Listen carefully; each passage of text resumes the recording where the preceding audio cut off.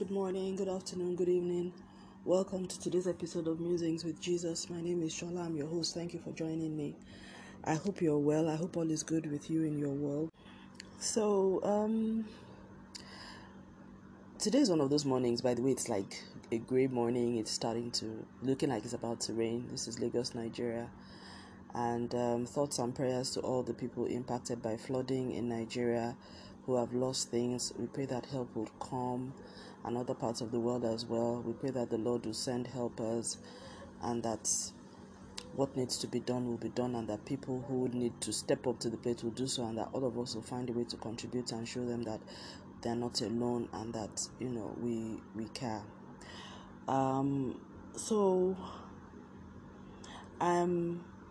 I just want to, I think I'm just going to talk from the heart today. I don't really have any agenda for what to say and all that. But I think what I like about my work with the Lord, and it's funny because like a week or so ago, I was quite despondent. I felt so bad about certain things. But when God describes the Holy Spirit as the comforter, he really knows what he's saying, because the comforter, he really comforts me, and he comforts you from within in a way that you cannot really explain to other people.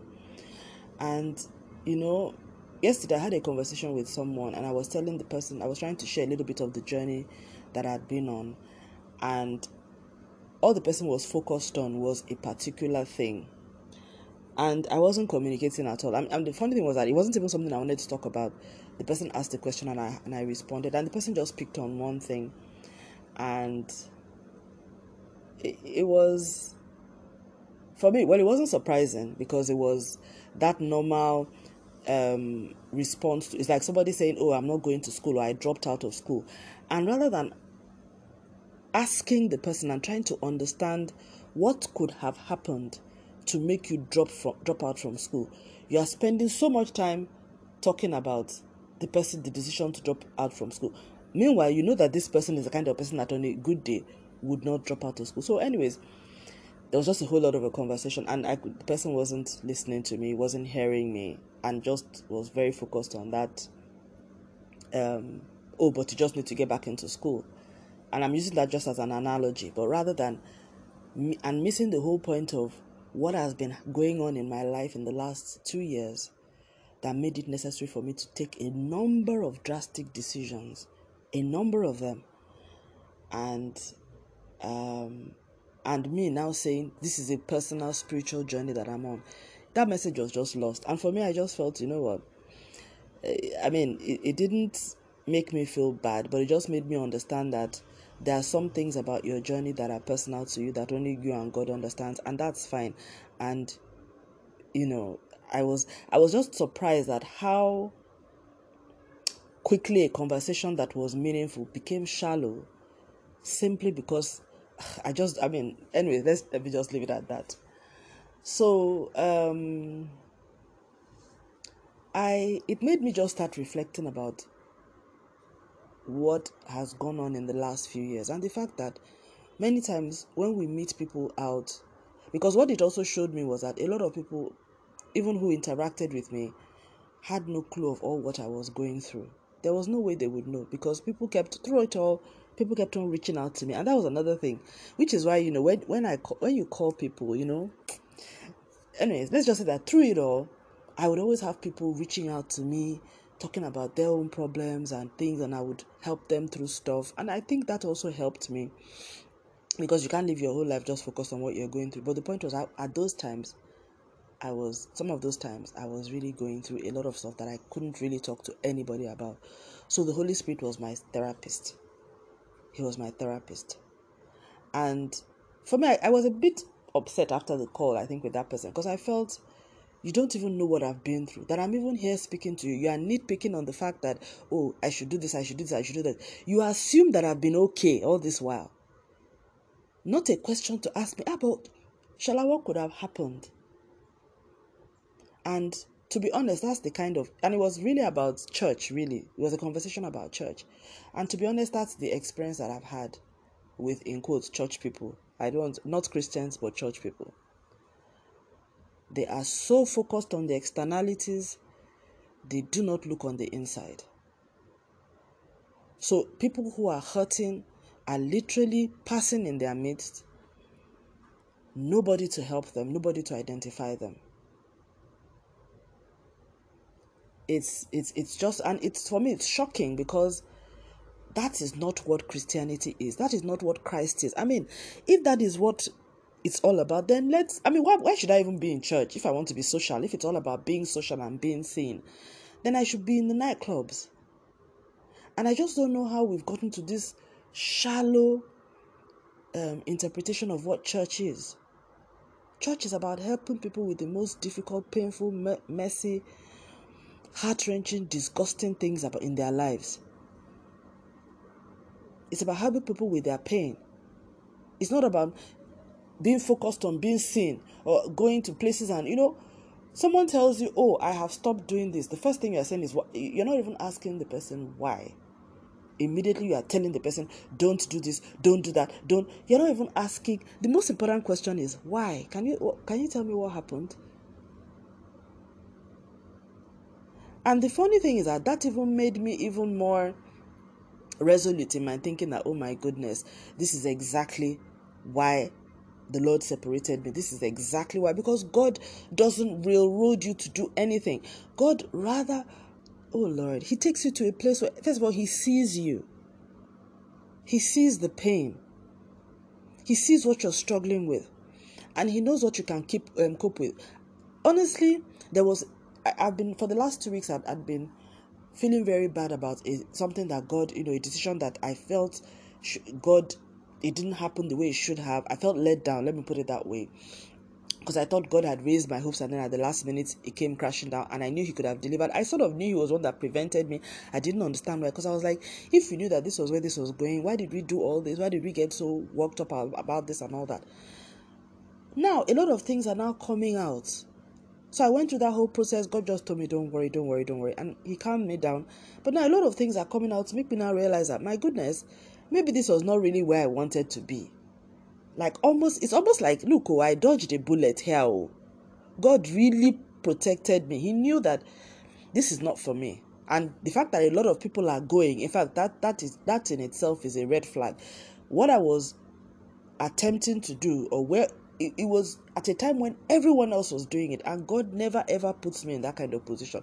In fact, things happen for me when it's not happening for other people. That has always been the case. So He just pulled me back. So what I'm just trying to say is that at the end of the day, you know what? I don't know. I'm just going to cleave to God, and I'm going to continue to cleave to Him with His word. I thank God for the Bible school that I am in. I trust the Lord to lead me to a congregation and a faith family that will be focused on Jesus, the Bible, not hero worshiping any man, not focused on activities for the purposes of activities and, budgets and things like that, but really looking at the lives, the souls of men, the lives, the livelihoods, the hearts, the souls of men, getting a passion for the souls of men.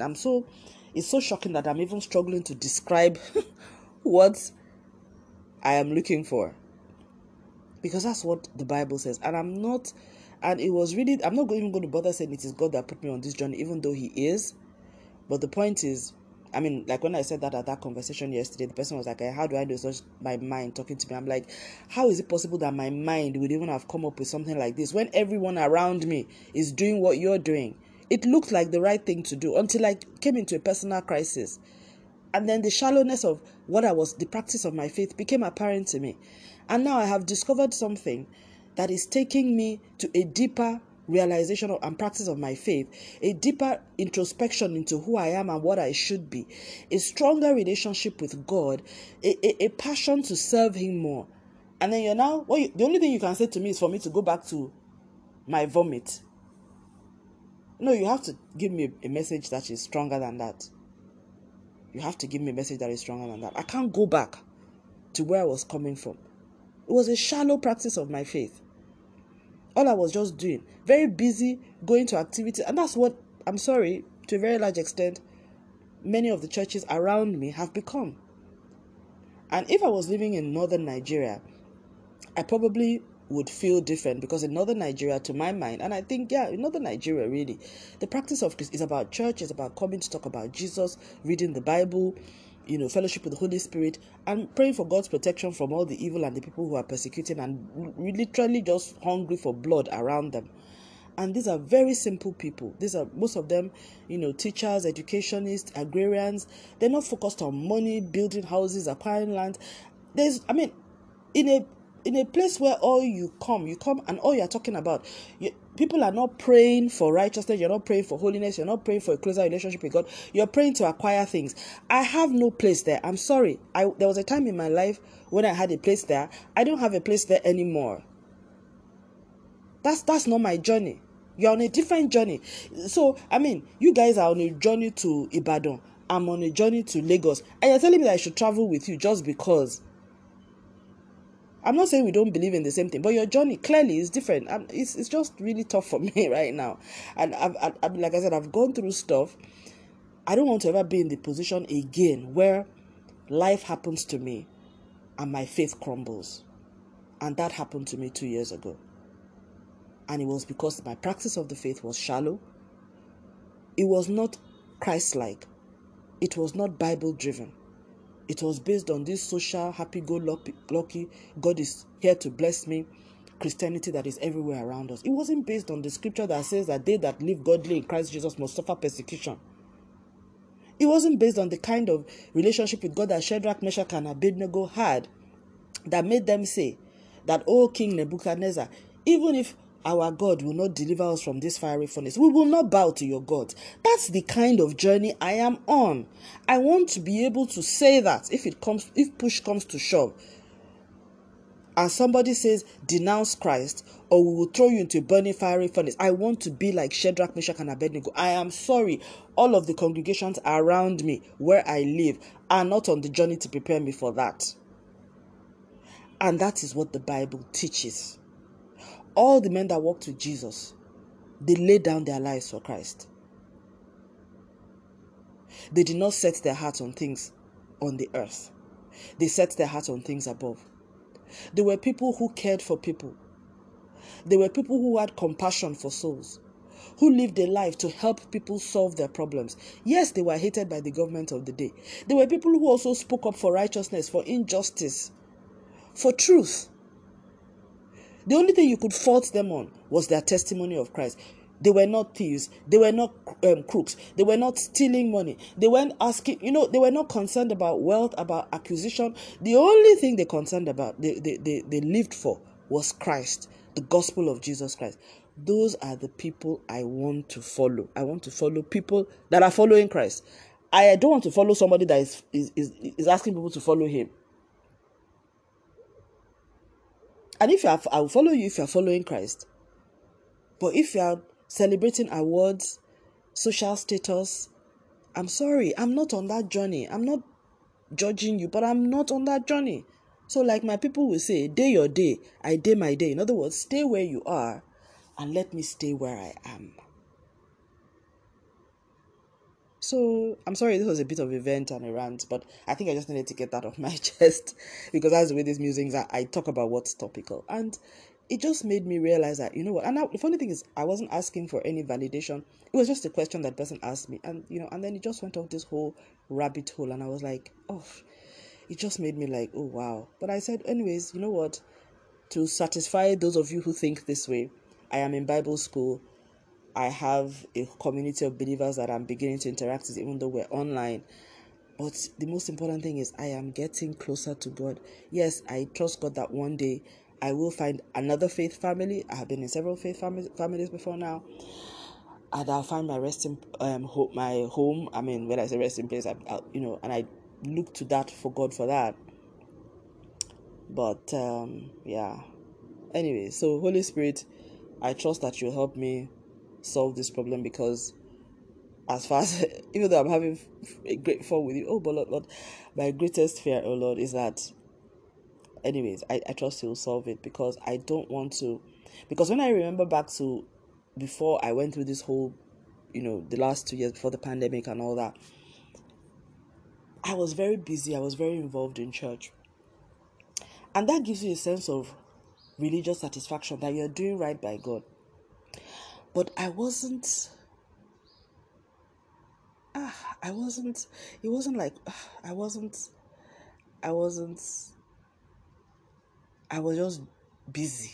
Let's just put it that way. I wasn't doing what the Bible says. I wasn't living a Christ-centered life. I wasn't also living a purposeful, mission-driven, Christ-centered life. I think I am much more purposeful now about Christ, about the Word of God, and about, there's just a mission and a purpose to my life now that wasn't there before. And that's because then I thought achieving things, acquiring things, being able to pay bills and things like that was enough mission for me on earth. And now I realize that all of those things are just enablers for the mission. And the mission is Christ crucified, Christ risen, Christ reconciled to man. Everything is about that. Everything that we do. And the Lord is taking me on that journey. I do believe and I hope and I pray and I know that eventually He will plant me back in the church. But I'm not going to plant myself until the Lord plants me back in a faith circle and in a faith community. I will not plant myself. And so far, I haven't been led that way. So, but I pray that this recording will only go to those people who God knows needs to hear this. I wouldn't want a new Christian to hear this, really, because I think it's also good for you to be in a local church where at least you're supported to grow in your faith and things like that. But please look for a church that is focused on Christ and the Bible and is not focused on other things like, acquiring things. Even if I know everyone has financial problems, you need to have your needs met, and that's important. But like I always say to people, if financial blessings is why you came to Christ, then you're in the wrong place, because what Jesus said in Matthew 6:33, seek first the kingdom of God and its righteousness, and then all these things can be added unto you. Your motive for coming to Christ cannot be about finances. It can't be.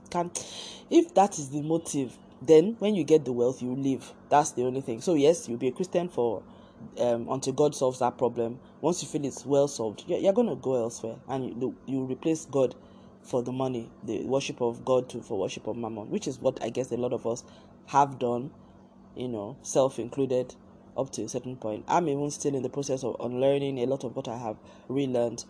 And this is me being on a journey to practice my faith in the way that I believe it should. And at least what the Bible says it is. So it's just going back. Jesus, when He left, He said, go into all the world, preach my gospel to every creature, live a life that is given unto me, be different from the world. We're not different. And I'm a communications person. I advise people on how to differentiate their brands. So we're not differentiated. We're doing exactly what the world is doing. We look like them, we dress like them, we talk like them. The only difference is that we punch Christ in it. Recently there's a youth movement that has been very involved in politics and is trying to actually bring their candidates into power in Nigeria. When I see them, they started going into houses and villages door to door. It reminds me of how evangelism used to be in Nigeria when the charismatic revival came. We have stopped doing that now, door to door, into the villages and towns. And they had no ulterior motives other than to push their candidates. And they're not asking them for any money, nothing. They're not, all they are just saying is, the only thing they want from them is, you have your vote, it's your choice. They are selling, there's no compulsion. It's about persuasion. It's about what's in it for you, but we just, it's almost, very idealistic motives. And that's the way evangelism used to be.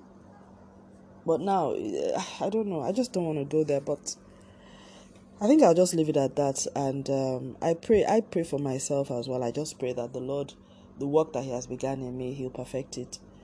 When I go back into, regular church, as in the way people see it, I pray that it will be a consolidation of all that the Lord has been teaching me, and that I will not lose this Christ-centeredness and this focus on the Bible and the Word of God for something else. I also pray that, because now I have a commitment towards serving God. In fact, it's like the difference between homeschooling and going to school. So because now I am more, how would I say, whatever about my faith, because it's now, it's not about, when I get to church I'll pray. No, church is in my house now. You know what I'm saying? Church is with me. I'm here. It's in my house. It's in my heart. It's everywhere I go. Church is in me. And I think I'll just leave it that way. And I think that's what Jesus wants. Because there will be times that some of us will be in places where there will be no churches. What will happen to us then? There will be times that some of us may be imprisoned for our faith and for other things. What happens to you then?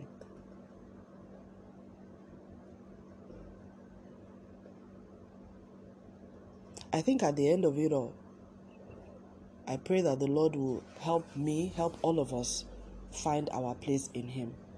Whatever the Lord needs to do to get me, you and I, us, we together,